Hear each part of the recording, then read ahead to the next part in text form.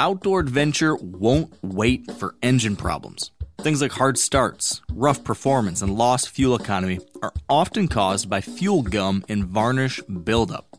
Seafoam can help your engine run better and last longer. You simply pour a can into your gas tank. Hunters and anglers rely on Seafoam to keep their engines running the way it should the entire season. So pick up a can of Seafoam today at your local auto parts store or visit seafoamworks.com to learn more.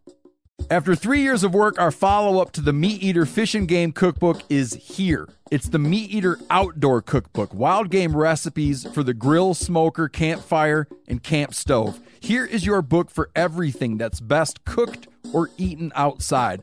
From grilling to open fire cooking to Dutch ovens to smokers to barbecue to backpacking meals to how to pull off the perfect fish fry, with pit stops along the way for lessons about Ice Age cooking methods and the best 5 ways to construct a cooking fire you can be proud of. And of course, we're focusing on wild game and fish here with over 100 recipes, including stuffed venison burgers 3 ways, wild duck with ahi verde sauce, a jerky made with cola, a gin and tonic made with fire-charred lemons, and grilled frog legs made with a sticky sweet sauce. This ain't your normal cookbook, so be prepared to be surprised. Get your copy now. For more info, visit themeateater.com or buy it wherever books are sold. Welcome to the Wired to Hunt podcast, your guide to the whitetail woods. Presented by First Light, creating proven, versatile hunting apparel for the stand, saddle, or blind.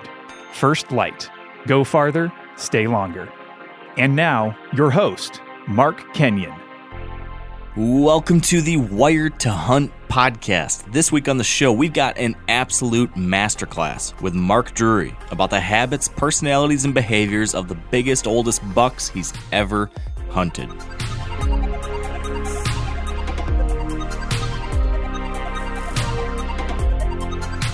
All right, welcome to the Wired to Hunt podcast, brought to you by First Light and their Camo for Conservation program. A portion of every sale of their whitetail camo products goes to support the National Deer Association. Pretty cool stuff right there. Proud to have them supporting this podcast, and I am proud to be bringing you a dang good episode today, folks.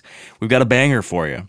Every year, I like to get my good buddy, Mr. Mark Drury, on the show because I think he's, without a doubt, one of the very, very, very best out there. He's a great communicator, a great hunter, of course, and just someone who has a mind unlike many others when it comes to understanding big old bucks. And as you hopefully know by now, our theme this month of September has been getting into the minds of those biggest, oldest deer. What do these super mature deer do, think?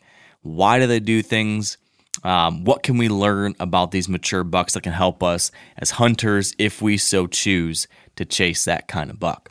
So today, that's what we're doing. Mark has got all sorts of experience over decades and decades and decades of watching these kinds of deer, studying these kinds of deer, and successfully hunting them. So today, I'm breaking it all down with Mark. We're asking him everything from, the different personality traits he's seen in super mature bucks to the consistencies he's seen with those types of deer, as well as the weird quirks and the weird personality traits that he's seen that have kind of bucked the trend, and how he's studied those, how he's learned those, and how he's been able to apply the unique insights that you can get when trying to figure out a specific old buck and then try to catch up with him. So we get into a lot of good stuff. This is a terrific episode. I want to just give you a couple quick reminders and updates before we get into the meat and potatoes here. So, number one, I've mentioned this over the last 3 weeks, and I'm going to mention it again. Yes, today's episode is about big old deer, mature bucks. I want to make sure, if you're listening to this, though, and you've never killed a big old buck, or if that's something you're not sure you want to do, or you're not sure if you're going to do, don't worry about it. That's fine. That's cool. Shoot the first deer you see if that makes you happy. Shoot a doe if that makes you happy. Shoot a spike if that makes you happy. Shoot a 2-year-old, a 3-year-old, whatever it is. Have fun out there. That's what deer hunting's all about. Do not worry at all about what you see on the magazine covers or what you hear Mark Drury talking about when it comes to the kinds of deer he's personally choosing to hunt. Don't let what I choose to hunt impact you at all. Hunt your own hunt. Whatever it is that you want to chase, that is awesome. If I could, I'd give you a big old high five no matter what kind of deer you're shooting, because this is about hunting your own personal hunt for your own personal reasons. As long as you're doing it ethically and legally, we support you and we want you to have fun out there. So make sure you're doing that. Do not let anyone's personal goals influence or pressure you into doing something you're not sure you want to. All that said, we are excited to talk about old deer because they're cool, they're fascinating, they're challenging. And if you are at that point in your hunting journey where that's what you're doing, Mark's got a lot to share. So that's point number one. Point number two, last weekend, I was down in Mississippi for one of my Working for Wildlife Tour events, and it was awesome. And I just want to say thank you to everybody who came out. We had more than 80 volunteers who came out to work on this national forest to do some good work on public land. It's going to help deer, it's going to help quail, it's going to help turkeys, it's going to help birds and butterflies and endangered gopher tortoises, and all sorts of critters are going to benefit from the work that these hunters and anglers did. We planted 35 acres of food plots and 200 crabapple trees. Let me say it again, 35 acres of food plots and 200 crabapple trees on public land. How awesome is that? It was just a terrific event. We had a lot of fun, got to share stories. I loved it. It was charging. It was energizing, and I'm feeling great about that. And I want to give you guys all a heads up that our last event is coming up in Kentucky on October 14th. So if you are in Southern Illinois, Southern Indiana, Southern Ohio, Kentucky, anywhere around there, this is your chance. This is your last chance for the year to come and hang out with me. And this week, my good buddy Yannis Putelis is going to be joining me for that event. So come on down, hang with me and Yanni. We're going to be working on the Daniel Boone National Forest near the town of London, Kentucky. And we're going to be doing a white oak acorn collection project so they can use these acorns to reforest other parts of the national forest. So it's going to be a great event. We're going to have fun together. We're going to tell some stories. We're going to share some hunting tips and tricks probably along the way, since we'll be leading into the pre-rut. But hey, it's October 14th. That's not a bad day to take the midday off and go do some good work for wildlife. Take that middle part of the day off. If you want, you can hunt that night still. You can get out on Sunday and still hunt.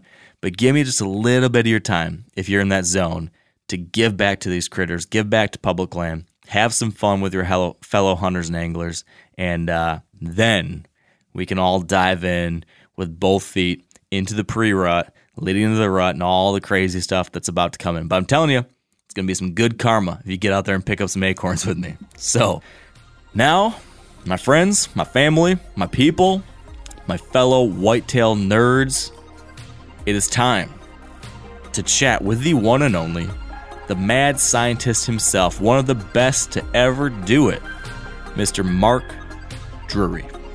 Here we go.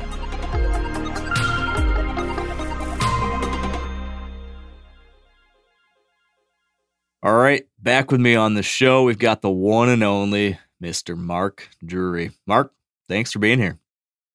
Hey, thanks for having me, Mark. Good to see you, and congrats on that Wisconsin buck. That was pretty awesome. Thank you. Yeah, it was a really nice surprise to start the season. You always hope for those early starts like that, but you never know. And it's great when it works out that way. So absolutely. With that in mind, I got to ask you, your season kicked off right about the same time that mine did over there in Missouri for you. Can you give me a quick lowdown of what's been happening so far? Not a lot. It's a quick lowdown. They've been really dark here. The first night was pretty good. We had two different camera crews out, and both camera crews saw mature deer. Both of them we saw 5-year-old and coon dog. I think that deer, coon dog and Wade, that deer was probably 5 or 6. So we were like, man, this is great. We're off to a great start. And then slowly but surely over the next 3 or 4 nights, it got worse and worse and worse. Less age class walking to no age class to very few deer walking. As the temperatures heated up, the pressure dropped, and acorns have started to fall. Very typical this time of the year, phase one from a 13 perspective. They just all kind of vanished. So we'd made a collective decision to stay out until conditions got better rather than burn our spots. We just let our cell cams kind of dictate what we're doing, and we really haven't hunted the last 4 or 5 days here. So we're going to go again tonight and tomorrow night, and then probably relax a day or two. And then there's a little front coming through. It's not a major, it's a minor, but the pressure is rising after this front, which I think will help because we're getting not only rising pressure, but into a rising moon. And I think both of those conditions will help as we go into next week. And next week, our Catch a Dream family arrives. So I always try to plan that hunt in and around favorable conditions. This year, I put it exactly on the 3 nights that the rising moon was perfect in terms of daylight activity for an afternoon movement. So they're going to be hunting the 27th, 28th, and 29th of September with us. So that'll be here in Iowa. Of course, we've been hunting in Missouri because the youth season is going on here in Iowa. So that's what we're preparing for. We've done a lot of work getting ready to make sure we've got Cooper in the right spot. So that's always a fun hunt and one that we want to make sure we're prepared for. Yeah, that's great. Now, speaking of Iowa, you guys open October 1st for the regular season there, right? We do. Yeah, so you can see the extended forecast now. I've got the October 1st opener here in Michigan, so I've already been looking at that extended forecast, kind of stressing about it a little bit because we've got pretty warm temps here for those dates. What's it look like for you there in Iowa, and how are you feeling about that? Not great. It's pretty warm. And the other thing that I've noticed, we're into a pattern where they might predict some cold weather 10, 12 days from now, but you get there, and by the time you get there, the temps are warmer than what they predicted, a week and a half ago. So, and I've said it many times, and I'm sure I've said it on your podcast, when you get very stable air that's the same every single day, you can't expect amazing daylight activity because deer really react, I think, to change with weather. If you watch deer cast and you see those changes come and go, and you have a bad period and then it dips down, and all of a sudden, boom, there's a high pressure system with cold weather and rain. They get up and they get moving. But when everything is just the same, the temperature, the pressure, especially if the pressure is down below 29.9 or something, and nothing's changing, it's very difficult to get a target deer on his feet during daylight. You can still do it, but you got to be it'd be risky to get as close as you need to be to get him during daylight. And it can still happen, but it's not going to be with the frequency or the likelihood as if you had those changes coming through with weather fronts. It's just not. Yeah. So that's what I see in the future here. Hopefully it gets better, but we are coming out of the darker moon and getting into first quarter. It's starting to rise, and hopefully it's real good next week when it turns full. I mean, we've killed so many deer in and around our full moon. If you get the right weather conditions, it's generally more daylight activity. So I'm hoping it's better, and I'm certainly hoping it's better for Terry. He's really on a big deer this year. Ooh. And it's big. So I'm hoping he gets the right conditions to get that deer killed. That's exciting. Like his biggest deer, big. I think it could be. Ooh. It's right. It's knocking on that door. When you look at a deer's rack on pictures, you really don't know how large that body is. Are you looking at a deer that's going to field dress 225 or one that's going to field dress 190? And that changes the perspective of the rack. So, he thinks it's a smaller body deer, so therefore it wouldn't get up to his largest. I personally think it could, but we'll see. Hopefully we get to find out. Wow. That's exciting. He's been on some. He's taken like another step the last 5 years as far as some of these really, really, really big deer, it seems like. So I'm excited for him. That's great. Absolutely. I am too, man. He's really good at what he does. Mm-hmm. And it's exciting to see him getting into these giant deer. And he's always killed big deer, but lately these last few years, he's had some upper end stuff, and that's fun to see. But he's spent the majority of his life hunting there in Missouri. Yeah. And I've spent the majority of my life hunting in Iowa, and that truly is the difference between the two states. I mean, you're only as good as your spot, and you're certainly only as good as your state, So I think that's a big tell, because when we go to Missouri, our results are very similar to Terry's. Yeah. But here in Iowa, they're generally just bigger deer to hunt. Yep. Well, speaking of top tier deer, as we were talking about off the air, And as everyone who's been listening this month knows, our theme this month has been old bucks, like getting kind of behind a couple layers of the onion, peeling a couple more layers of the onion off of trying to understand those like top tier, oldest mature bucks. What, why, when, where do the oldest, most gnarly, most savvy deer do their thing?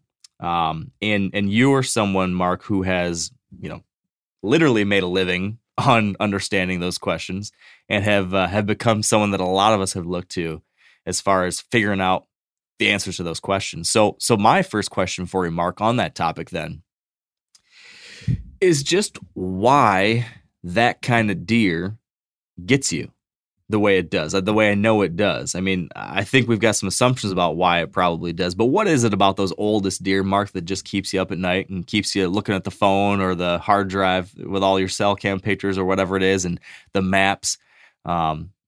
What is it about that kind of deer that really gets you excited? Well, they physiologically mature at about age 4.5. So by the time they get to 5, 6, 7, somewhere in that range is generally when they're going to top out from an antler development standpoint and body, body mass, body weight. And those deer are just different. They're difficult to run into during daylight hours. I think that's the thing that differentiates them from, say, a 2.5, 3.5. As you're looking through your pictures, the more likely deer that's going to be in front of that camera during a daylight event is something that's immature, 2.5, 3.5. And I personally think the species is built for about 3.5. If you look at how many get to 4, 5, or 6, it's not a high likelihood that they're going to even live to that age. Natural mortality is much greater on mature bucks. And by the time they get there, they've seen it all, done it all. And not only that, their metabolism's starting to slow down and they're not moving as much to food and back and forth. I always correlate them to an older pet. If you watch a dog when the dog's 1.5 to say 5.5, when they're still in their youth or their prime, they're quite active. And then by the time they say they get to that 12, 13, 14-year-old status, they've slowed down. They're sitting on the porch and not getting up much during daylight hours or not getting much at all. They sleep a lot. And I think you can relate that to an old buck at age 5, 6, or 7. At age 5, they're still in pretty good shape. Age 6, I call that the ghost year, man. They are really, really tough to run into. A 6.5-year-old buck, you have to be extremely lucky or have really optimal conditions and be hunting close to his bedroom without him knowing you're there in order to kill a 6.5-year-old deer. By the time they get to 7 and 8, all of a sudden things turn around a little bit and food becomes more important all of a sudden. So you can really break down mature deer into some categories. 5, they'll still daylight a little bit, much like they did at 4. 6, I think it's the ghost year in my opinion. They're very tough to run into.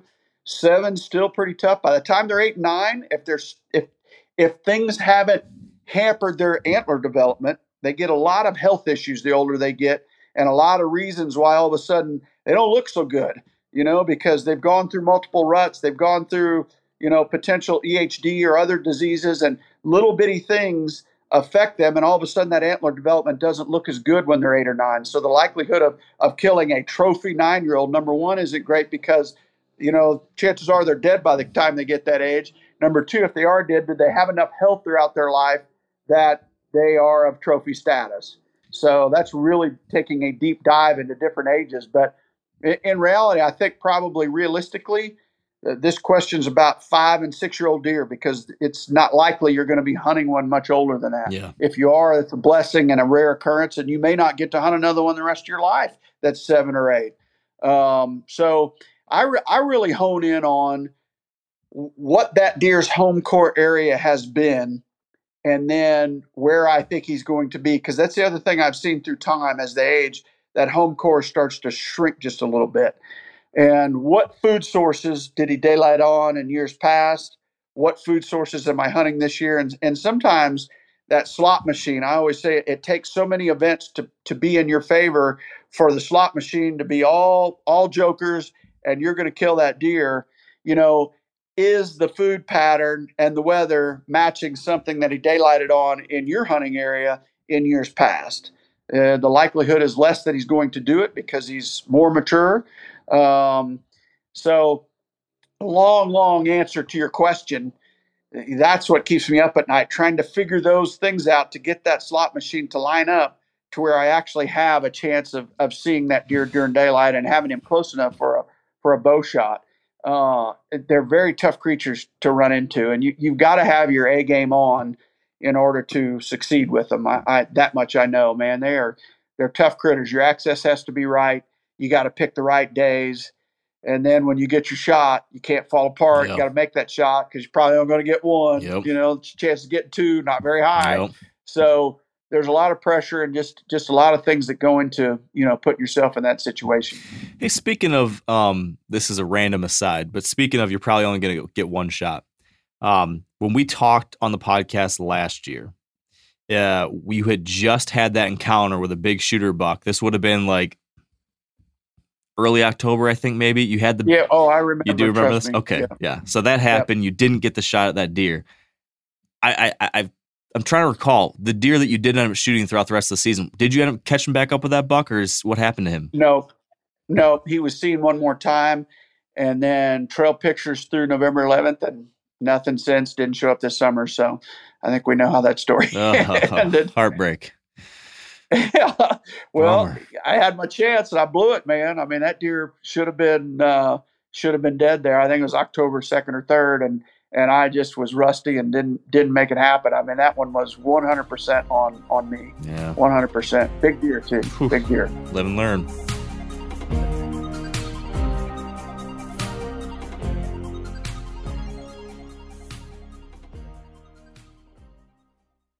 We've all seen plenty of gadgets and fads come and go, but here's one product that stood the test of time: Seafoam Motor Treatment. Lots of hunters and anglers know that Seafoam helps engines run better and last longer. And it's really simple. When you pour it into your gas tank, Seafoam cleans harmful fuel deposits that cause engine problems. I'm talking common stuff like hard starts, rough engine performance, or lost fuel economy. Seafoam is an easy way to prevent or overcome these problems. Just pour a can in your gas tank and let it do its job. Now, you probably know someone who's used a can of Seafoam to get their truck or boat going again, because people everywhere rely on it to keep their trucks, boats, and small engines running the way they should the entire season. So, help your engine run better and last longer. Pick up a can of Seafoam today at your local auto parts store or visit SeafoamWorks.com to learn more. For 3 days only, save up to 30% off bestsellers from First Light, FHF Gear, Phelps Game Calls, and the Meat Eater store. They'll also have for sale the Bear Grease trucker hats in camo. They're included in this sale, and all the great gear on First Light. Whether you're fishing, shed hunting, scouting, sighting in rifles, or cutting lanes, your gear needs to keep up with all your spring and summer pursuits. The sale has you covered. Hurry, the sale ends May 16th. Shop now at firstlight.com, FIRSTLITE.com. So back to your answer to my original question. There was a whole bunch of things in there that I want to drill into. But one thing I want to clarify a little bit. You made a really interesting point, and we talked to Don Higgins last week, and he said something similar when it comes to the trajectory of almost of difficulty of killing these deer, in that they have that window, like 5, 6 maybe, where it's really, really hard, and then because they become so mature, it starts to maybe slope down a little bit. If you were to imagine like a line graph that were to show, the rising difficulty of killing a deer, and then the peak of difficulty, and then that slope down. Am I right in that you're saying is it a slow rise from 1, 2, 3, 4, and then it peaks at 5 and 6, and then it drops down a little bit from 7, 8, and then kind of plateaus there? Is that right? Or is there a big jump somewhere? And if so, where is that biggest jump in difficulty? I think 1 through 4 is a slow ramp up, because you're still going to see that 3 and 4 year old. But 5 and 6, 5 starts to jump up in difficulty, and then 6 is the peak to me. Okay. 6-year-old is the toughest deer to shoot. 7's about similar to a 5, and I'm really generalizing here. Yeah. There's no science to Yeah. substantiate this. I'm just saying it based on my experience and based on trail monitoring history. And then it seems like about 8, they start to perhaps become more dependent on diet and slaves to their stomach again. Young deer, when they're growing, before they physiologically mature at age 4.5, they're back and forth to that food frequently, and they'll get out there early and they got to eat a lot because they're still growing. But then they mature and that slows down. Well, I think on the back end of that curve, somewhere around 8 years old, they start going back to food, particularly in the winter. It's not as prevalent in the early season, but during the winter, they know what's coming, and they're a little bit, again, they've had a lot of health issues leading up to this. It's a tough living for a white-tailed deer out in the wild. Yeah. And by the time a deer's 8 years old or even 7, depending on how many health issues they've had, particularly that season you're in, they're going to be out there on that food source in December, January with that rough weather. Have to. And that much I can promise you. And the same is true. I think one of the best windows of opportunity for any mature deer is December. And, we nicknamed it Deercember years ago. When they go through that rut, it's really tough on them because they're exerting so much energy, and then they've got to refuel for the tough winter coming. And if you get the right weather in December, that is the most likely month that a mature buck's going to daylight. I've got plans this season for some deer that come back during December and are very, very visible during December, whereas in October and November, you just can't run into them. You might in November if you get lucky, but October's tough. I'm hunting a deer in Missouri right now that at age 2, 3, 4, he'd daylight on this interior plot every night or, 3 times a week. And he hasn't daylighted one time yet this year. Yeah. And he's 5.5. And I think he will, but that's a very, very good example. And I was, just before we got on this podcast, I was looking at my historical pictures through him, and I'm putting a file together on him because I've been hunting him.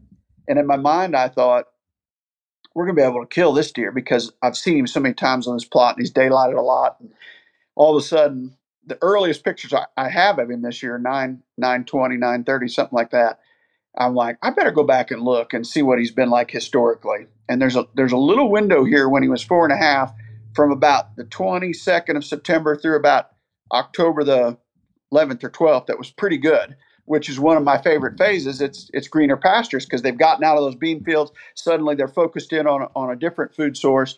And we've got a really good looking green field on this interior plot. And I do believe he beds close. We'll find out whether he's going to daylight this coming year. My suspicion is I need a really good weather system with a favorable moon phase in order to go in there and have luck on him this year. I think those are the things I talk about, that slot machine lining up. Yep. All the factors have to be right, including your access, including the weather, including his bed position as compared to food, because they just don't move very fast. They don't move very far. If he's bedded too far, he's not going to make it there till last light. So everything's got to line up to get that shot. What was that date window that you said for him again? Last year, he started daylighting in there around the 21st, 22nd of September, and he was good up through about the 10th or 12th, but I've not gone through the rest of October. My suspicion is I'm going to see more daylights of him there the last week of October. Okay. And so in that case, when you've got the right calendar date, you're not going to go after him unless you have the right calendar date plus the right weather plus the right, what was the other one? You said the moon maybe? Or pressure? Yeah, which I've got a great moon coming up here. I love the 2 weeks in and around the full moon, the week prior and the week after. Like, we just see a lot more daylight activity during that period. So I've got a good access into it. We'll see if he shows up. So, but I don't have the weather. Looking at the weather, we were talking about that before we jumped on. It's not great. No, it's just not great. No, it's not. So I've got a dilemma that sounds similar to you. My number one buck I'm hunting in Michigan is a 5.5-year-old. And so I'm thinking about his annual pattern. And we did a whole podcast last year about patterning deer and a lot of stuff on the annual pattern thing. So I think we talked about this a little bit, but I just want some clarity with you on the specifics here. When you've got an annual pattern that you're trying to figure out, but you also have the changing crop rotation. So in this case, I've got a 5-year-old, and this year it's a corn year in the area that he lives in. So it's a corn year this year as a 5-year-old. As a 4-year-old, though, beans. So the last time I had a corn year was him as a 3-year-old. And so as we just talked about, like 3-year-olds are almost a different species than a 5-year-old. Mm-hmm. And so I'm sitting here debating, like, do I even put any value into these pictures and sightings that I had when he was a crazy 3-year-old, even though that was also the last time I had the same food and habitat? How do you weigh that?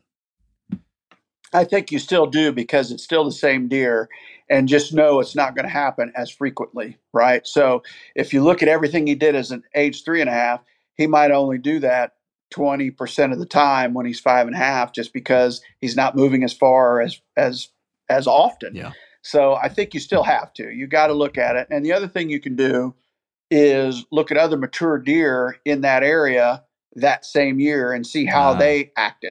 That's something else I do a lot, is not just a particular deer, but mature deer in general. Like, when did they daylight when it was in corn? When was the corn cuts? Also a big differentiator. Sometimes wet weather can delay cornfields coming out, which increases his bedroom, which makes him very, very tricky to run into. Hopefully they'll get it out of there. And another thing I've noticed, the farming equipment is so much more effective, and there's not a lot of residue left anymore. So that makes it very challenging when those fields are cleaned up. I don't know. Your best farmer in your area is the guy that's got the older combine. Yes. That leaves a lot of corn on the field. So you kind of have to know your farmer and their equipment, in terms of what you could expect in terms of residue on a field. That's true. And then the worst nightmare is the farmer that comes and chisel plows immediately after harvesting. Absolutely. Ugh. But another farming practice I'm seeing get more and more steam is the presence of cover crops right after they harvest. And all of a sudden, we went from no green fields throughout the Midwest to giant green fields. Some of them are brassica, some of them are rye, but there's a lot of folks working with sustainable cover crops, and I think it's wonderful for the environment and conservation and everything of the soil. But it does change the game for us deer hunters. So you have to be mindful of that too. Is your guy one of those guys that puts a cover crop on as soon as he, if he's a no-till guy, he may very well cover crop it. And then that's really tricky. When you got a giant green field, that makes it tough. Yeah. Really tough. Yeah, that is. I've yet to I had 1 year where a neighboring farmer did that, but it hasn't happened in recent years. So you talked about, and a lot of folks talk about, one of the key consistencies with those extra mature deer being that their core area shrinks. And that's something I want to dive into with you. But before we dive into like the obvious one, are there any other consistencies with those, 6, 7, 8-year-old bucks, or 5, 6, 7-year-old bucks that you've seen? Is there any trend that you've noticed with that age class deer as far as like a generality when it comes to behavior shifts or anything outside of the core area shrinking? Yes, October and December are the two best months to kill them, for sure. And I say that because that's typically when they're alone. When they get doed up, man, are they tough to kill. I specifically love the first 12 days of October and then the last 5 or 6 days of October. The first one is a phase we call greener pastures. The last one is something we call pre-lock.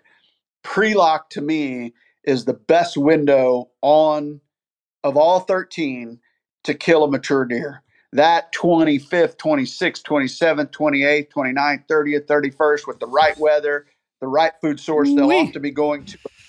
What's that? That was just me shouting in joy for that time of year. Yeah. It comes and goes too quickly, but boy, that is the window to me. Then again in December with rough weather, that's a really good window as well. But for the purposes of this, because you don't know what's going to happen. Is he going to get killed by another hunter? You can't depend on December, right? Is he going to be there? Is he still going to be alive? Or are you going to have the weather? Like, October is the time to kill those deer. Get them before they get with that first doe. Because once they lock down, they will almost always lock down before any other buck in the herd because nobody's messing with them. You get a 5, 6, 7-year-old deer, he's pushing everybody around. And if you just watch him, most of them just look at him and walk the other way. They know better than to deal with him because he's a handful. He's big bodied. He's he's ready to rumble, and he's going to get the first girlfriend at the dance. To me, that window is 25th through 31st of October. We call it pre-lock because they're not necessarily locking down with a doe that's in estrus, but I think they have a way of identifying the first doe that's going to come in estrus, and they'll follow her out to the food plot and just stand there and stare at her like a high schooler in the hall looking at a pretty girl. I mean, they just that's a weakness for them that last week of October, particularly the 30th and 31st of October. But anytime in there on a food source where there's a pile of does, they could be there. That's a really good window for them. So if you, Mark, had a regular day job and you didn't get to hunt every day whenever you wanted to, and you were after an old buck like this, would you take that last week of October as your vacation instead of one of those first 2 weeks in November, during which a lot of other guys do take their time? For me, if it's a deer that I'm on that's 5 or 6 and I want to kill him, absolutely. Yeah. I would. Okay. So another thing you mentioned how they're... If I have confidence level of what I think he's going to be doing, right? Yeah. If I have a history with him and go, he daylights in here that week, yeah, then I'm going to take that week because that's a really good window to kill him. Yeah. Okay. These old bucks getting on that first doe. I've heard a few folks talk about seeing repeats of the same doe family group coming in heat first year after year. Like there might be a genetic thing where like, man, like this old nanny doe always seems to be one of the first ones to come into heat in a given little region. Let's say there's like a 100-acre property and this doe family group always hangs out in the northeast corner. And if you're paying attention, noticing that happens. Have you ever seen anything like that? And have you ever taken advantage of that, given what we just learned there about those old bucks getting on that first one? I have seen it, and I 100% agree with it, but I think that's a very challenging thing to bank on and depend on, but I have seen it. So I think there's truth to it. I think and they're generally old and large. That's the thing I've noticed. Like when they get on a doe early and stick with her, they're generally quite mature. They look like they're 4, 5, or 6, so does he know her? Possibly. Does he just sense that she might be the first one to come into heat? To me, it's more about that than anything. Yeah. So on the line of the rut then, are there any other tendencies when it comes to how these old bucks participate in the rut? So you mentioned they're getting started early. Have you seen anything as far as anything unique with that 6 or 7-year-old buck when it comes to how long or short a time period they stay with a doe, or how they jump from doe to doe? Or one thing I've heard is that lots of times they're more active at the end of the rut. Have you seen anything like that or anything else? Absolutely. I think that in general terms, they're going to pre-lock and then kind of not move a whole heck of a lot till about the 8th, 9th, 7th, 8th, 9th, 10th, 11th. That little window right there, which is the tail end of the seeking phase. We call it the tail end of buck parade, and the very start of lockdown. Mm-hmm. That phase is quite good for daylight activity. I love that period right there, 7 through 11, 7 come 11, if you will. Okay. That's quite good here in the Midwest. And then it just depends what your population dynamic is. And all of this depends a little bit on population dynamic. If your buck to doe is severely out of whack, you can't expect to see a lot of daylight activity by bucks in general because they're going to lock down during nighttime, right? Most of their movement occurs at night. Just watch your pictures. So to expect to see a lot of daylight activity, if you've got call it 5 does to 1 buck or 7 does to 1 buck, it's probably not going to happen. However, if you're a little closer to their natural ratio, which is 1 to 1, we like to keep everything at, realistically, we hope to have it at a 2 or 3 to 1, 2 or 3 does to 1 buck. If you're in that range, you can expect to see them free up occasionally through the rut, but it's so much more challenging because the activity could have been at noon, it could have been at 2 o'clock.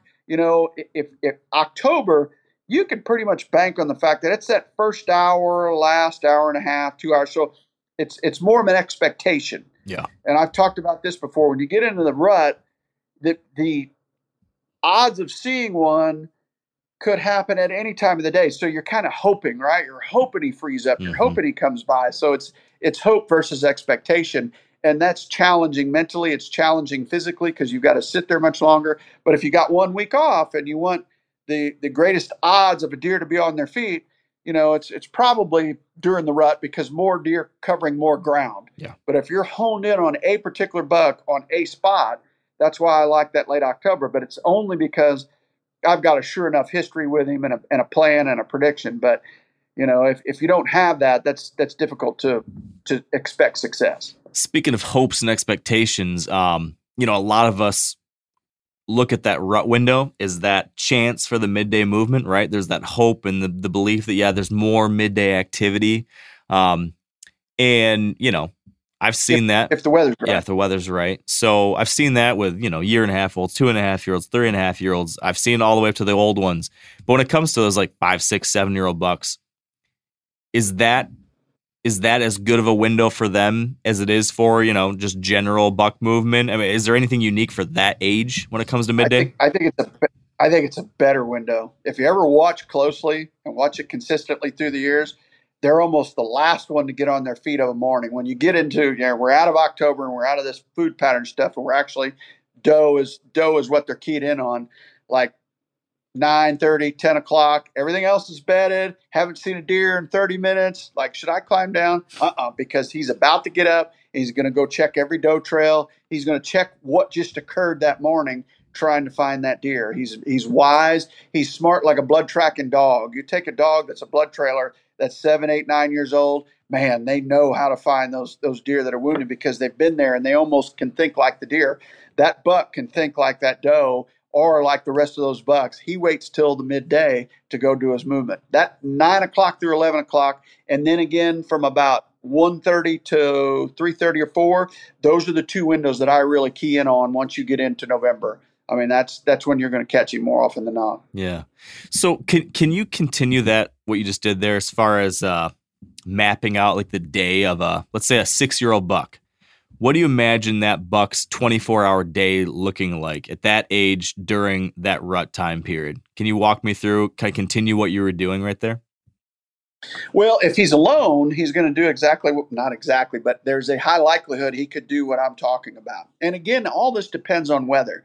If it's a warm day, you can crush that back. It's only going to happen the first hour or two and the last hour or two. However, if it's a beautiful high-pressure day and the moon's overhead, and a lot of things are lining up, you could see that deer at any time during the day. You could see him the first hour or two coming off of bed, and he's going to bed down for a while. And then I see that 9 to 11:30 very consistently each year, and then 1:30 through about 3:30, 4 o'clock. I specifically love 3 p.m. Central Time during that period. And I specifically love about 9, 10 o'clock during that period.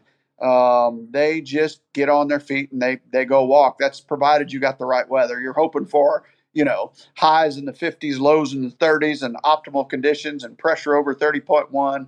Better sit in your stand. Don't get down. Yeah, and that buck, I'm just, the assumption would be that buck is just moving as efficiently as he can, traveling downwind side of every doe bedding area he knows of through that zone. Yeah. Yeah. It's their home cores expand.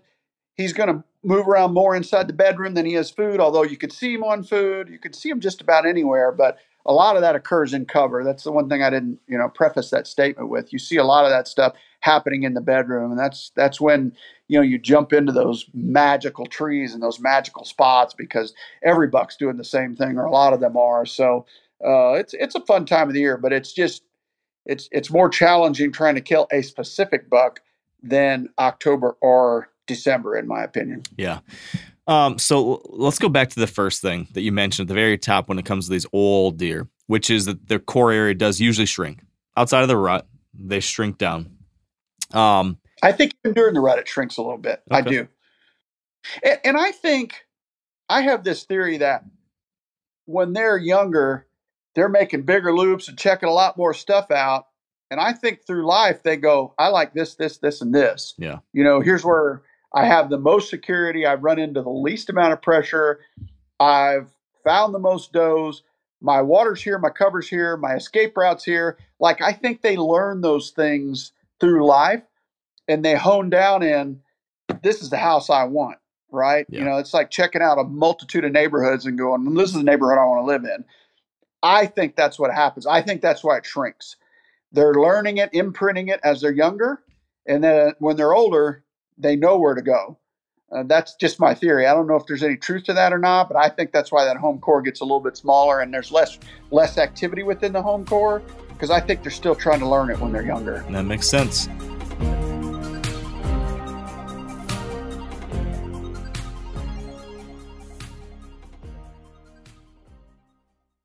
We've all seen plenty of gadgets and fads come and go, but here's one product that stood the test of time: Seafoam Motor Treatment. Lots of hunters and anglers know that Seafoam helps engines run better and last longer. And it's really simple. When you pour it into your gas tank, Seafoam cleans harmful fuel deposits that cause engine problems. I'm talking common stuff like hard starts, rough engine performance, or lost fuel economy. Seafoam is an easy way to prevent or overcome these problems. Just pour a can in your gas tank and let it do its job. Now, you probably know someone who's used a can of Seafoam to get their truck or boat going again, because people everywhere rely on it to keep their trucks, boats, and small engines running the way they should the entire season. So, help your engine run better and last longer. Pick up a can of Seafoam today at your local auto parts store or visit seafoamworks.com to learn more. I know there is the answer to this question I'm about to ask you is very, very situational dependent. It's going to depend on region and habitat type and all that kind of stuff. But just given what you've seen in your area, if you had to like put a number on the average core area size that you see this old buck shrink into, are you seeing like, it's usually like a square mile, or is it usually like 100 acres? Or is it, if you had to give me some kind of average, what do you think that would be? A few hundred acres. Okay. And that's, if I had to guess. Yeah. And that's but shrinking. They're still going to loop outside of that. It's not like there's a wall around that thing, because there's not. Any doe could have him 3 miles away, at any second. But in general, it's a few hundred acres, to me. But that could expand out to 2 or 3 square miles, depending on the buck's personality or his age. But I think it just gets a little bit smaller. Okay. That makes sense. What kinds of places, what kinds of habitat do you see frequently becoming those oldest buck homes, right? As you mentioned, they're picking out the things they like the most. Can you point to some of the characteristics of the spots that these old bucks end up settling in on? That much I can't, because it has varied so much over the past 35 years. I've seen them live out in a giant CRP field their whole life, get up, go to food, go back. I've seen them in the thickest of timbers. To me, it's very variable, and that's a head scratcher to me, why one buck prefers one terrain and another buck prefers another terrain. I can only assume it's because of other home ranges interfering, and therefore this guy's saying, I'm staying here and I'm staying there, and they kind of stay away from each other, and they camp out in their little area. As long as there's, ample food, cover, water, they're pretty adaptable. They can live just about anywhere, but they got to have does there as well. I've also seen different personalities with bucks through the years. I've seen bucks that I swear didn't leave 80 acres or 100 acres and didn't really participate in the rut very much. Like, I've seen bucks that I felt like only got with 1 or 2 does. And I don't think that's uncommon at all, to where when they're younger, they're covering more ground because they're younger, and they'll get with more does because their odds of finding a hot doe increase. When they get old and get back to that old dog on the porch, doesn't get up, doesn't walk around, doesn't eat as much when he's older, I think that's that older buck, and I just don't think he's quite as active during the rut as he was when he's younger. Somewhere in that curve, they go from breeding being the primary reason for their existence to just trying to live and stay alive. And I think somewhere in that curve is that 6.5-year-old buck that, again, he's the ghost year. And by the time they're 7 or 8, they're very much worried about just living. They're going to still participate in the rut, but he may not move during that severe cold weather, whereas that 4-year-old's running around going crazy, and that guy's laying in his bed till it gets a little bit nicer for him to walk around. But personality's different, and you'll learn that as you hunt.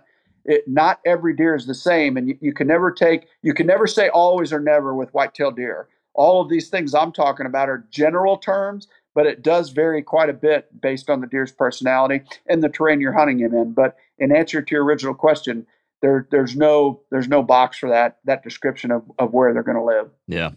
Okay. So you make a good point, which is any buck that's gotten to this age starts to show some kind of unique personality traits, right? And it seems like one of the tricks to successfully killing a deer like that is to be able to uncover what is that unique personality.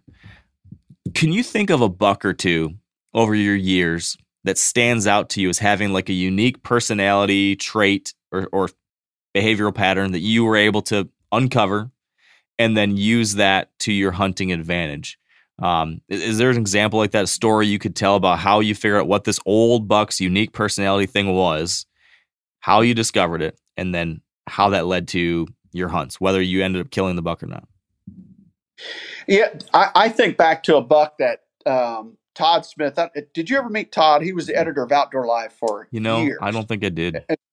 Such a fine gentleman, and he came in and hunted with me, and we got to be really close friends. And he whitetail hunted, but I don't think he was like he's going to go, the entire season like you're going to do, But he did whitetail hunt, and he loved it. And he drew a late season Iowa tag with me, and there was this one buck on my farm that I swear lived on this 80-acre portion of the farm because I had cameras everywhere like usual, and I never got him anywhere else other than this 80-acre parcel. And this 80-acre parcel was the thickest, nastiest, most secure place on the farm. The access into it was tough for us as hunters, and the only time I'd get him during the daylight pictures was of a morning in the month of December. So very unique deer. Like he was dark, October, November. But in December, I'd caught this one weakness. I kept catching him going back to bed into this 80 acres off this one particular ridge field of food that I had planted. And Todd came in, and I told him about a variety of different places we could hunt, and this buck and that buck. And I told him my story about this deer, about how unique he was. And I was planning on just hunting afternoons like we normally do in December. And he goes, why don't we go after that buck? And probably part of the reason I didn't see much is because I don't hunt a lot of mornings, especially in December. And I said, sure, we can. I think here's what we need to do. We need this wind, blah, blah, blah. And we went in there 2 or 3 mornings because we had the right conditions. And sure enough, Todd killed this giant 8-point. He was probably just shy of 170. And I think He was a 6.5-year-old buck, maybe 7.5-year-old buck. But he was an absolute toad. And the thing I noticed about him, he was absolutely perfect. There wasn't a scar on that deer's body. His ears were perfect. His eyes were perfect. And I really believe he was just one of those deer that lived his life as a bachelor. I think when he bred does, they came to him. He wasn't going to them. And he was safe there. And he lived a long, happy life until Todd put an end to it that morning. That was one of the most unique deer we ever hunted and succeeded on. And he taught me a lot. He taught me that these deer are different. They have different personalities. And when I speak of that, I always think back to that deer because he definitely taught me deer are not created equal. They're all their own person or their own animal. Yeah. So what about the fork buck? I know that was one that seemed to stand out too. And I can't remember if we talked about this one last year or not. But yeah, that just seems like such a crazy example, and that is probably illustrative to us and to folks on how you go about trying to figure out a buck like that just kind of bucks the trend, the usual generalities. Can you talk about that a little bit? I literally lost years off my life over that deer that season because I really hadn't hunted him a lot, but I had a tremendous trail picture history of him because he was a homeboy, and this farm was 417 acres, and he was on there a lot, but he was all over it. I always said he was the buck that was everywhere, the buck that was nowhere. Like we couldn't run into that deer to save our behinds. And we finally killed him December the 20th on a green field with a bow down in a bottom field where I had never gotten this picture. And I mean, it just literally, I had gotten it there a few times, not many, but I literally just got lucky to kill that deer. And I kind of started hunting him like I always hunted him the way I always hunt, which was, I think he's going to be here. I think he's going to be here. I think he's going to be here. I finally started going where I didn't think he'd be, and that's when I killed the deer. Like I literally had to reverse my thinking, and everything I knew, it just like broke all the codes. And he was a tough deer to kill. I mean, he was just literally walked, and I believe I killed him when he was 8.5. And again, on food in December, there's a weakness, but I killed him where I didn't think he'd be that night. And sure enough, he was one of those walkers all night, all day. I'd catch a picture of him at 6 p.m. on a green field, and then by 10 p.m. he'd be 2 miles north on a different camera. It was just bizarre. He was really a tough deer to run into every year. We hunted him so many times and never saw him. I think Dustin and Wade saw him once or twice.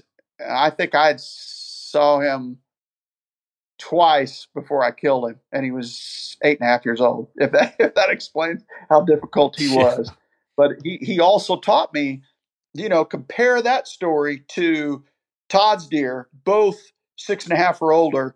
One never moved and was literally clean and perfect and beautiful. And the fork buck, every single thing in him was ripped and scarred and ears. And, the more they walk, the more they're going to encounter other deer and get into tussles. Right. And we always joked, because his body was so large, we said, what if he didn't walk as much as he did? I swear he'd had 300 inches of antler on his head. Because I think he wore himself to a frazzle every year. But he was a cool deer, and I felt blessed to have the opportunity to hunt him and then eventually kill him. Yeah.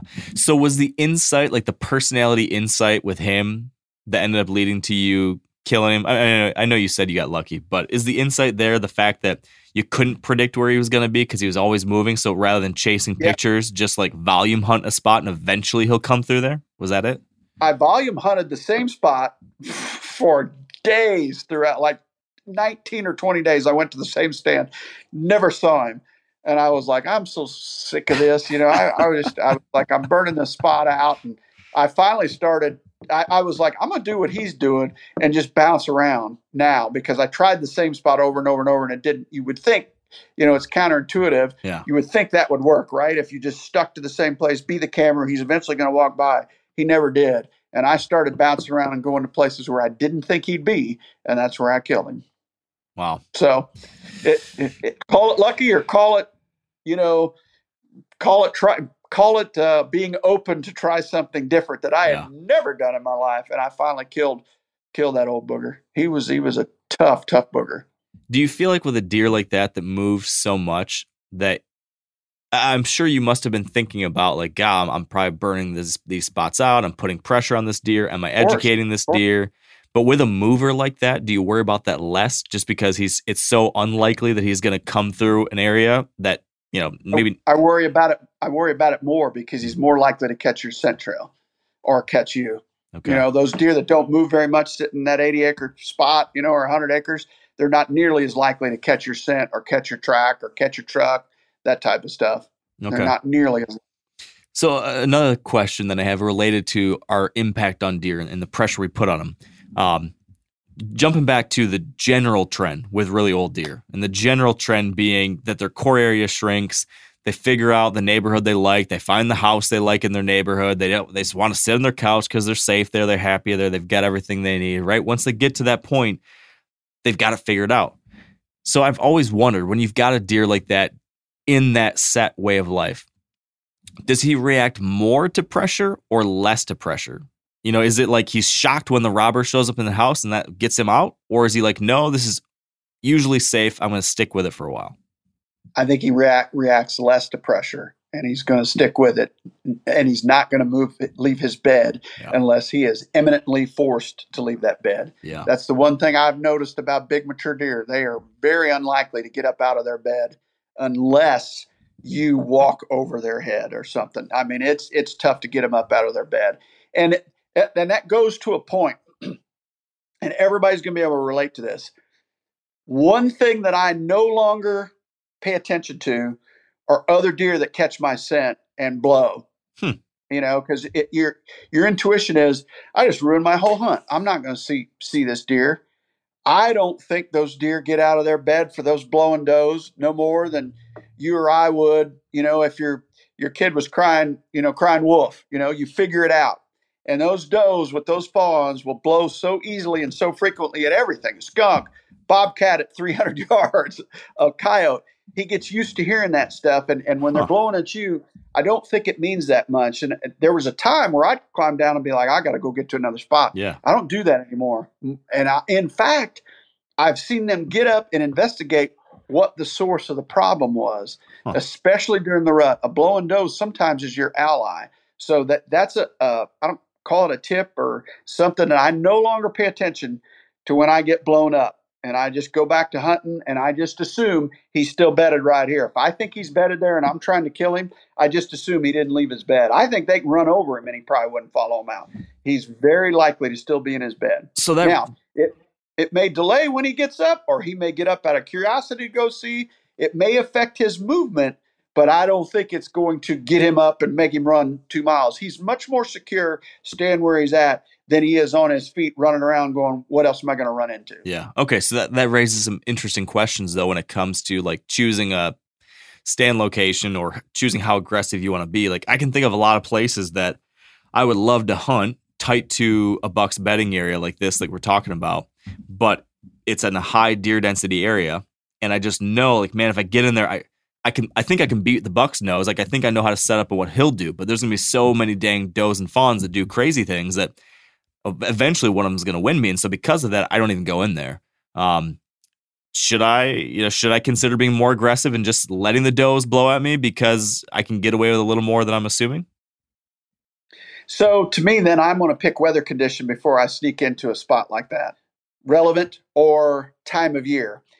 I'm going to be more likely to try those types of spots during the rut when they're covering more ground and when there's a lot of different chaos out there in their world, or on a rain event to where I feel like I can safely get in there. If it's raining hard, they're not very likely to react to you in a rain event or a heavy windstorm. Both of those things will help cover you going into a particular spot. And by heavy wind, I'm talking, 15 to 25 mile an hour. You can get by with a lot on a windy day in terms of access. You can get by with a lot on a rainy day in terms of access.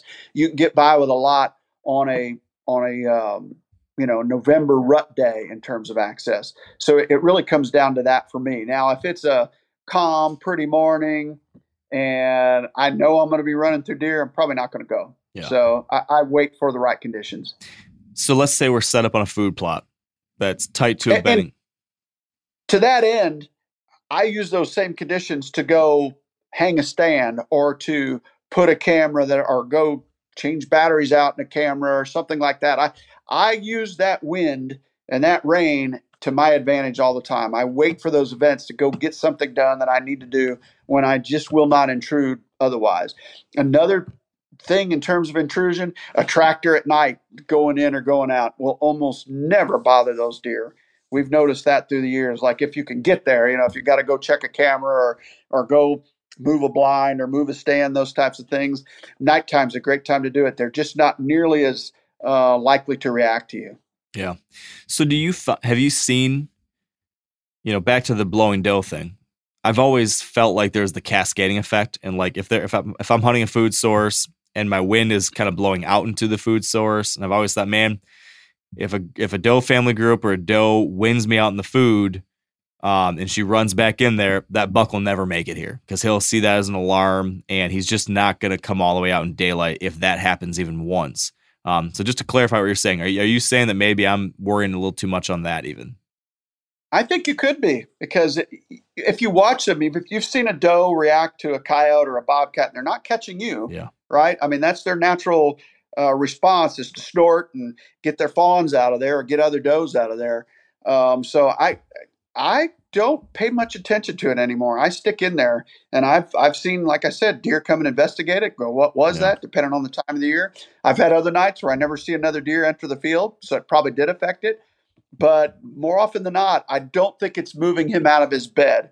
It may affect when he moves or how he moves, but I don't think he ran out of the area. That's my gut. I think he stayed right wherever he was when that fuss started. Yeah.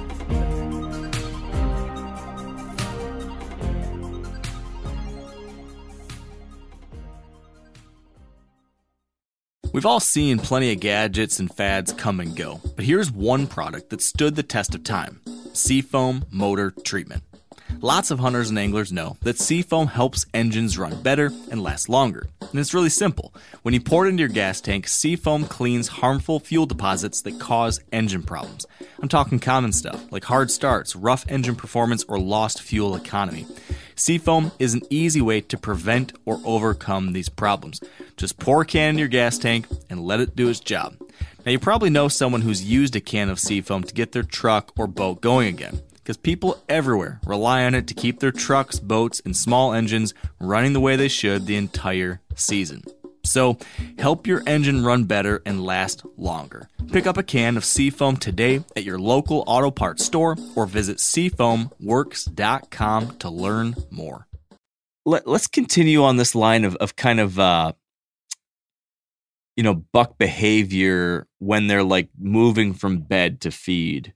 I know we talked a little bit about where they want to live. We talked about how they're going to participate in the rut and when they're going to be more daylight or not. But what about just any trends you've seen with like how they actually move across the landscape?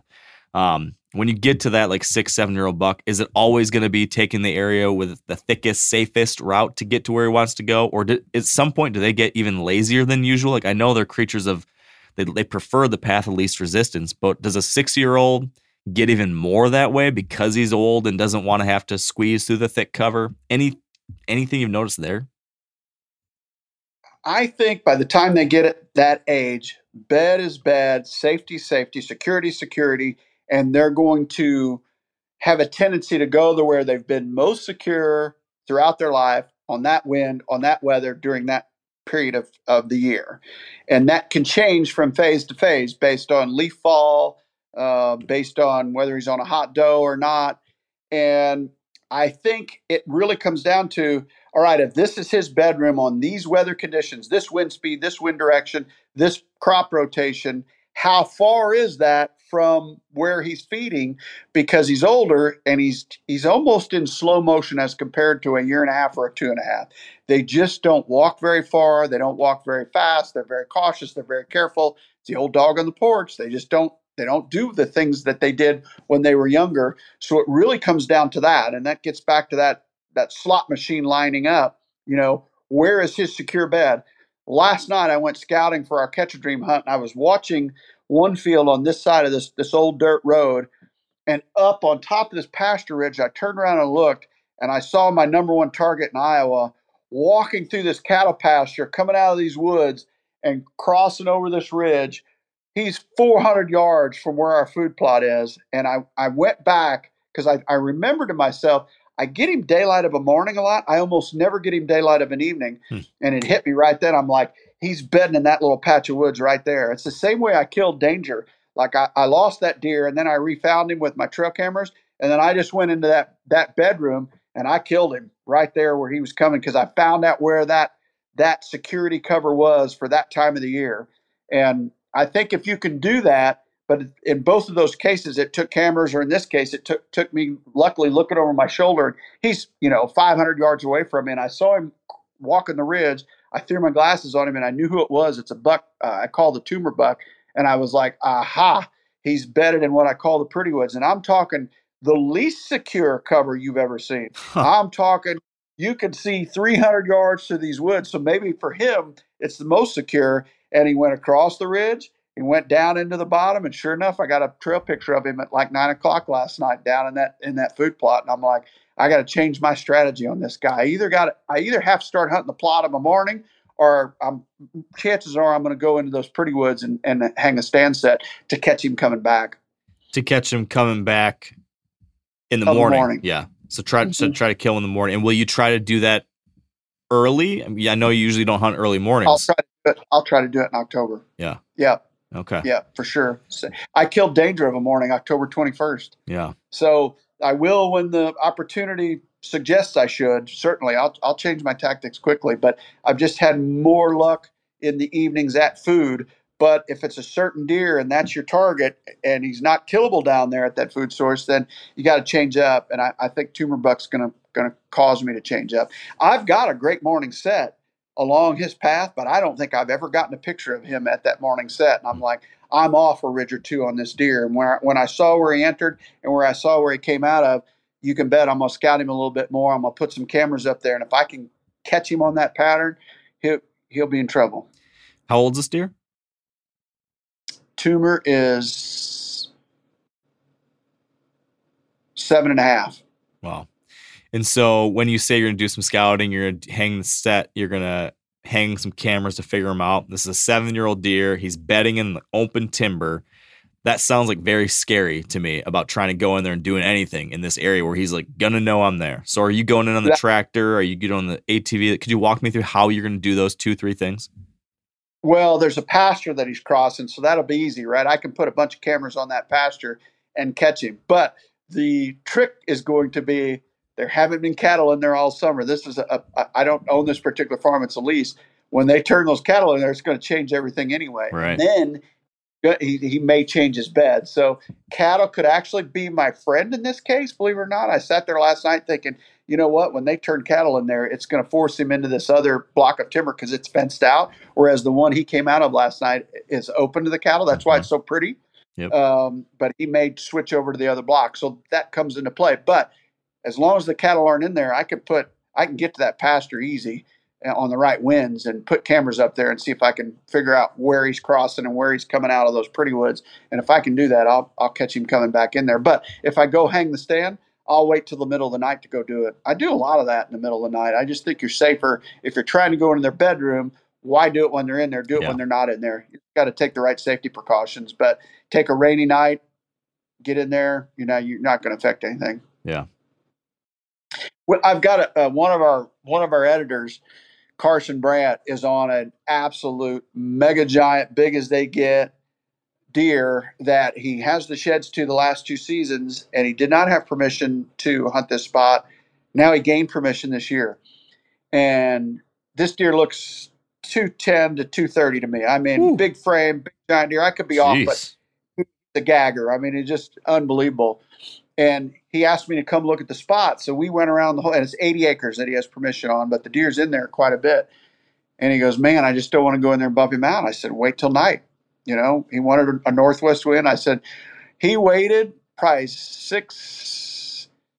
probably about 5 weeks for a heavy rainstorm, northwest wind, middle of the night, hung 4 sets, 10 cell cams, and now he's set up to hunt that deer. So wow. I think you could get by with a little bit more at night than you can during the day. Use the heavy rain. You got to be safe, got to be careful, but it washes away your sins. That's what I say. Rainstorms wash away your sins. It's a little bit tougher for them to catch your scent, and just makes a lot more sense. So you just got to use what they do in your favor, right? They're probably going to be out of their bedroom at night. Wind, rain, those types of weather events, use them to your advantage. A lot of people go, oh, it's windy, I'm not going, or it's rainy. Well, maybe you don't want to go hunting, but can you go get something done? And, don't be afraid to try and do something at night. Just take the safety precautions before you go do it. Take a friend, do the right things. Make sure you're tied off at all times if you're hanging a stand. Be very careful. Yeah. Okay. I want to rewind just a little bit to what we were talking about just before this example, and that being, trying to figure out these personalities. And one of the things that I've always assumed, but I'm curious if your experiences back this up, has been as those bucks get older, am I right to assume that their annual patterns become more consistent, become tighter, like they have more validity? If I've seen something up to a 7-year-old buck versus like trying to figure out like a 4-year-old's behavior based off of what he did as a 2 and a 3-year-old, is that have any truth to it? I think so, but I think as bucks age, the reasons they move are fewer and fewer, which is why you have to have the exact right conditions or the right good luck or the right ability to look at the weather, look at the time of the year, and try to get those slot machines lining up. Because if you compare him when he's take a start difference, 3.5 to 6.5, he's just not going to move during daylight as much at 6.5 as he did at 3.5. He made daylight 20 days throughout the hunting season when he's 3.5. That might be cut to 2 or 3 when he's 6.5. That's the thing. That's why I call him a ghost. Those 6-year-olds just don't move around very much during daylight. So I think you have to keep that in mind. Like if you're hunting these old deer, your odds of seeing him are much more diminished than when he was 3 or 4. It's just not nearly as likely, unless other things occur. You might have a hunter on a neighboring property bump him. He might have an injury and he's going to food every night, and that makes him a little more susceptible. I've seen that happen. I killed a deer last year that had a really bad leg injury, and I had pictures of him all summer, and then all of a sudden he just vanished. And then I started getting him again in late November out of nowhere, and he was a homeboy the year before on this farm. And he's got this swollen leg and a shoulder that's kind of caved in, like something neurologically happened to him. Like the meat wasn't even on the bone. Like, Wow. I don't know what happened to that deer, but I swear he sat out October and most of November and didn't really participate. And then all of a sudden, late November, he starts daylighting on this food plot. He was hobbling, he could run, but when he walked, he had a really bad limp. And we went in there and we killed that deer. And I know that injury just sidelined him throughout the rut. So you do get those unique occurrences where health can either increase your chances or decrease your chances. I've seen deer that sustain an injury from another buck that, boom, they're off the shelf. They're going to sideline. They're going to sit in their bed and not move. They're going to heal up. Or say you make an errant shot, you shoulder shoot one. If it's in the wrong place, he starts to feel really bad. He could be out of rotation for 3 or 4 weeks. You go, oh, did I kill that deer? And then all of a sudden he pops back up in December. So there are unique occurrences that, like I said, could increase how much he moves or decrease how much he moves. So you keep that in mind. But all things being equal, they're not going to move a lot when they're 5 and 6 years old. You have to have the right window of opportunity, that late October, sometime during the rut on a hot doe, sometime during December during really rough weather, if you can find where he's feeding. They're just unique opportunities, and they're not very frequent. So continuing down the line with like trying to uncover not just the pattern, but the personality. I always run my cameras on photo mode because I've always just worried about batteries, and I don't want to have to go checking batteries, and I don't want to go pulling cameras, and I don't have solar panels on my cells. I probably should do that. But so I've always been worried about that. Yeah. So solar panels, they're game changers. Game changers. So that answers part of my question. But I've wondered, as I've started having opportunities to have older deer around more and more often, I've wondered more and more, like, am I missing out on some really important little pieces of intel I could have if I were to run these on video more often? When you're targeting these older deer, is that important to get the videos or not so much? I don't think it is, but I'm old school. Perhaps it is, but I'm running a lot of cameras, so I don't want to take the time. I really don't have the time to do it, right? Yeah. So I'm old school. I'm one picture every 15 seconds in most situations. On a scrape, I'm a picture every 15 seconds. I love that setting. Seems like a good pace. Don't miss a lot. If I really want to get intel, I'm picture no delay, which is pretty close to video anyway. Yeah. So that's another opportunity. It's a little easier to go through those as opposed to that video clip. If it's 15 seconds long and all you catch is his butt, and then you're watching 15 seconds, I don't like video myself, just because it's such a time suck. I mean, it takes a lot of time to review all those videos. I mean, that's painstaking. So I like to fly through that car and watch it and go. But picture no delay is going to get you really close to that video effect anyway. Yeah, that's a good point. What about how these old bucks react to cameras? Do you find that 6-7-year-old buck more camera shy, more apt to be bothered by a camera, anything like that, or no? I think that's personality driven too. Like, I've had certain bucks that they see a camera, they'll go walk up to it every single time. And they're very, it's like they're a camera hog, and then other bucks, you see them kind of shying away from it. So is it the IR? I use IR, you kind of know, less glow. And I think that's dependent upon the buck, and each personality is different. I'm sure the more pressure, the more cameras could probably dissuade them from walking in front of one. I will say that if it's already a place that they're uncomfortable walking through, like a gate gap, I have a tendency not to monitor gate gaps with my cameras, or certainly not on the gap itself, because I think that could dissuade a buck, because they don't like to be pinched, right? They don't like really close quarters or pinch points, whether it be a lake that's got them up against a fence or a gate gap or a bunch of bales and there's only one way out. They don't like those scenarios in my experience. So I don't give them another reason to dislike that spot, especially if I'm trying to kill a deer walking through that gate gap or walking through that pitch. So I have a tendency to put my cameras a little bit more in an inventory type of situation on the outskirts as opposed to internal, if that makes sense, or on a pinch point. Yeah, interesting. I've also thought like with a couple places that I've hunted for like a long time. Like I've got a couple places now that I've been able to hunt for 12 years, maybe more now.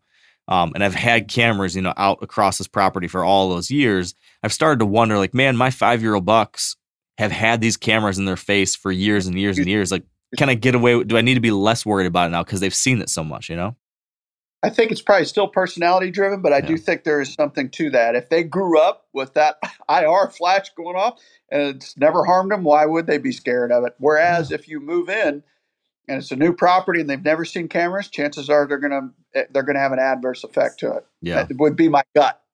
Yeah. So it's kind of like box blinds for us. We hunt a lot out of blinds, and if we have a 5.5 or 6.5-year-old deer, well, he's walked by those box blinds his whole life like it's a tree. So if we move one a little bit, we're not too afraid to move in on a buck if we have to, and because it's counterintuitive because you think, oh, this is going to booger him, but in reality, we haven't seen that happen. Yeah, that's interesting. When it comes to these deer moving in daylight, we've established pretty clearly that they move less and less and less the older they get in daylight usually. We've had some really great conversations here on the show over the last 10 years about all the different theories you have around different factors that increase movement, which has, of course, led to DeerCast, which is a heck of a tool. So there's all these different variables that increase deer movement, stuff like weather factors, temperature, moon, wind, precip, barometric pressure, etc. Do any of those stand out as the most important for an old deer? Like I realize like all these factors might impact the whole deer herd, right? But is there anything that might be something like of all of those, this one's the most important when it comes to like the old buck? Or the opposite? Is there anything that tends to get does moving a lot, but like when it comes to that big old guy, not as much? It's temperature. They're big. They got that big coat on, and if I had to point my finger at one thing, they are very temperature sensitive. If that temperature is much above normal, particularly when you look at the falls we've had the last few years, man, it seems like we've been 10 degrees above normal for 3 years, and it just subdues daylight activity by those deer. It just they're not moving very far anyway. So if you heat it up and they're not moving very far, the chances of him getting there during daylight isn't good, at all. So I think they're very temperature sensitive. If I had to pick one thing, more so than any other factor, it's that warm weather. It pushes them. It just subdues that daylight activity. It drives me insane. I look at the forecast, and it seems like I've been looking at the same forecast for 3 years, 10 degrees above normal. And I think it just hurts overall daylight activity. Now, when you get a front, look out because they're fixing to go. When they're used to that warm weather and you finally put a cold front across them, they're all getting ready to get up and go. So it does make the cold fronts even better. But man, I just love norm or 10, 15 degrees below norm. That's that sweet spot. Give me 10, 12, 15 degrees below normal temperature for the day. You're going to have a good sit. You're going to have a good hunt. So we're hunting a deer like this. We're hunting a 6-year-old. We know we've got these short special windows we're looking for. We find one of those short special windows. We know he's not going to likely move real far from his bedroom because he's got a tighter core area. So we're pushing in there smartly, but we're not expecting him to travel a mile. We've tried to pattern him. We have an annual history. We've looked for personality traits. We've done all of those things. And we see the buck. We see a 6-year-old buck out there. Is there anything different I should be thinking about with a 6-year-old out 100 yards away from me versus a 3-year-old out there when it comes to calling at him, rattling at him, using a decoy, any of those aggressive things? Do these really old bucks have a tendency to react differently than those, adolescents? I think they could. I think that if you watch a young deer, they get in the mood more often, right? Their testosterone's up, and you could call him in 3 days in a row. That older buck better be in the right mood before you try, and he better be in the right wind position with the right route coming to you before you try. So I've said this before on your podcast, the older I get, the less I call, but the more success I have when I call, because I choose my times to throw that dart. And if things aren't perfect in his demeanor, in his body posture, whether his belly's full or not, that's another thing with a deer, depending on the time of the year. If he's eating, I generally let him finish eating if I feel like I've got enough time before I start calling to him. Make sure he's already got his full, and he starts to look around the rest of the field, make sure his interest level is up. I think a mistake hunters can make is trying to pull him in with a call the moment he steps onto the field if he's eating that particular day. Decoys can be very good. Depends how many does you're going to affect trying to get to that guy. That's the thing with decoys. I always have, when I have bad luck, it's because does screw it up, right? You know, the buck's on the field, does come investigate it first. They blow up, and then they stand there. They come back in, sniff, run away, snort, do all this different stuff, and he's just standing down there watching it. So when I decoy, I like mornings when deer going point A to point B. I don't like evenings where everything's conglomerated at the same place and you got to pass many inspections before you get, you know, to the eyes you're after, because he's going to be, chances are, one of the later deer on the field. So you just got to choose. You got to think it through and go, what is the most likelihood that I'm going to get him over here? And I don't call to mature bucks very often unless he's in the exact right mood. He looks at, you know, he's got a little more movement to him. He's a little more energetic. Like I said, he's not going to reach that type of mood very often. And if you catch him in the right mood, he will come, though. That is the one thing I have noticed. I have seen bucks of that age, when they're with a mature doe, they're a little more likely to be reactive to a call than any other time, because they will not tolerate another buck getting close to them if they are the dominant deer in that herd. But that depends how close you are to him, or how many other bucks around. I've seen situations where there's a mature buck tending a doe and a bunch of other bucks in the magic circle, and you can rattle and have some fun in situations like that. But if it's just a buck and a doe, snort wheeze is a really good call to try. But if they're 400 yards away, he's not going to leave her. Chances are, you need to be relatively close for that to happen. So if I'm in that situation, I'm probably not going to call to him. I'll wait till a better time, a better chance. The other thing that I've noticed about a mature buck, once he's doed up, they generally don't move very far from that spot. Like, you can literally dance around that spot on different wind directions for several days, and you'll still see that pair. Yeah. They don't go very far if you find that magic circle. Yeah. More often than not, that home core might went from 200 or 300 yards. All of a sudden, I'm doed up, and he stays in the same hollow for 3 days. You know, it's unique to find that situation, but when you do, you can stick with it and eventually get him killed just by their meandering within that small spot. Yeah. And so, would you get pretty darn aggressive in that scenario when you know he's holed up in there, he's doing whatever the doe does? You've got this kind of special tight range. Are you pulling all the stops?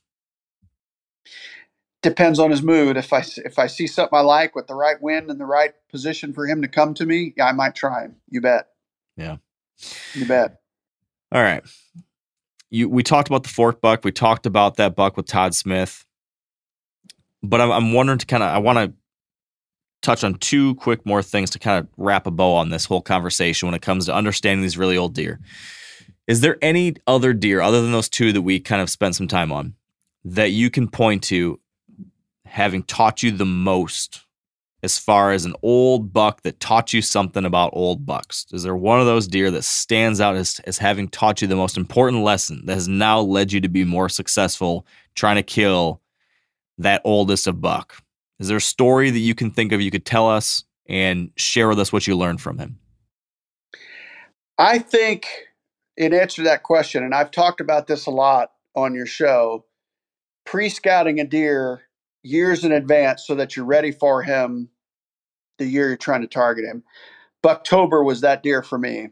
I had just a few pictures of him on the outskirts of one particular draw when he was 3.5. When he was 4.5, I went up and down that draw and I put cameras all over it. I did it and this was a big CRP field with these long finger draws. And I put cameras in 3 finger draws in a row. And I only got him during daylight in one of them. And I was like, I got you. As soon as I looked, and I let them run the whole year, I make sure they were batteried up. I put them on a slow enough speed. I wanted to make sure the batteries lasted the full year. I put them out in September. I collected them in February. And I got a full picture of the year. And as soon as I saw it, I was like, you're dead. I mean, I just knew it because it was a south wind spot. It was right below me. I knew where to hunt him. And I killed him that following year. So that pre-scouting with cameras to learn a buck and find his home core area when you can do it, I think that's the best thing you can give yourself. But keep all the information, keep all the pictures, interpret that information, lay your game plan out in the off season so that you're ready come the following season or 2 seasons from now or whatever it is. That taught me a lot about a particular deer and their personality. And when you find that buck's bedroom and truly find it to where he's in there a lot during daylight, you're going to kill that deer if you're smart about how you approach it. That was probably the number one thing that I learned from that particular deer. That was 2000, and I had those cameras out in 2000, and that'd have been 14, and then I killed him in 15. Wow, it was that long ago. That feels like it was yesterday. Yeah, yeah. Interesting. I'll mention for folks listening, if they haven't heard the podcast that we did last year on patterning deer, they should definitely jump back and listen to that one because that covers a lot of what you're talking about here in even more detail. So just an aside there. Great point. Last question for you, Mark. If you were to be given a stone tablet and a chisel, and you were going to chisel in your 3 rules for hunting this super mature buck, Mark Drury's 3 commandments of hunting old bucks. What would those 3 commandments be that you would want to chisel into those tablets and give to anyone who says, hey man, I'm done with 3-year-olds. I'm done with 4-year-olds. I want to try to kill that old grandpa buck. What are those 3 things you put down there, Mark? Scout more than you hunt. Only go for the throat on the exact right conditions. And if you can, use cameras to scout him a year in advance. Yeah. You take those 3 things, which scout more than hunt, in the moment I'm talking about. So watch rather than hunt. Watch rather than hunt. Commit to that deer and that deer only. Don't get distracted. And try to put a pattern together with those pictures from previous years. Those 3 things, and you're going to be in a better position to kill that deer. Awesome. All right. Number 4, enjoy the process, have fun. Always make sure you got a smile on your face. There you go. If something's going on and you're hunting and you're not smiling, then you're the problem. Yep. I just promise you, man, just make sure every single moment is a blast. Yes. We just love it. That's great. I've definitely been guilty in the past of letting my worries about trying to kill that deer stress me out and take away that fun a little bit. So I'm trying to get better at that, Mark. So great reminder. Got to. If you're not smiling every single setting, it's on you, not the animal. So true. So real quick before I let you go, is there anything we should be watching for new coming from DOD? Is there anything new on DeerCast? Any new content? Anything you want to make sure we know about? Certainly. I mean, we do our semi-live series. We've been doing it now the last few years. We're on episode 16 already of Deer Season 23, which you can catch every single episode within DeerCast, or you can catch it on YouTube. We've got some really cool stuff coming down the pipe with DeerCast that we're very excited about. I think the algorithm's probably more accurate right now than it's ever been. Anybody that's not ever downloaded it, give it a try. But all things Drury are found within DeerCast, no doubt. So that's the best way to keep up with us. Awesome. And of course, Facebook, Instagram, all the good stuff. So yeah, well, it's great stuff. I'm an annual user. I actually upgraded this year so I could get your rain checker because I wanted a convenient way to see what kind of water my food plots were getting, and that was very handy this year. Although it stressed me out some with this drought, but still I wanted to know. I was going to say, I know the answer, not enough. Yeah. But yeah, I can't recommend it all enough. So it's great. And as always, Mark, really enjoyed this. Thank you. Thank you, Mark. I appreciate it. It's always a pleasure getting on here and visiting with you. It's a good time. Hopefully we'll be able to do it soon again and have a story of that big old Pretty Woods buck hitting the ground. All right. He's in trouble, I think. I believe. And that Missouri buck's in trouble. I have a decent confidence level about both those deer, so we'll see. Probably won't kill either one now. Well, I wouldn't want to put the odds against you. It's gonna happen. All right. I hope you enjoyed that one. Thank you for joining in. It's hunting season, baby. Have some fun. Good luck out there. And until next time, stay wired to hunt.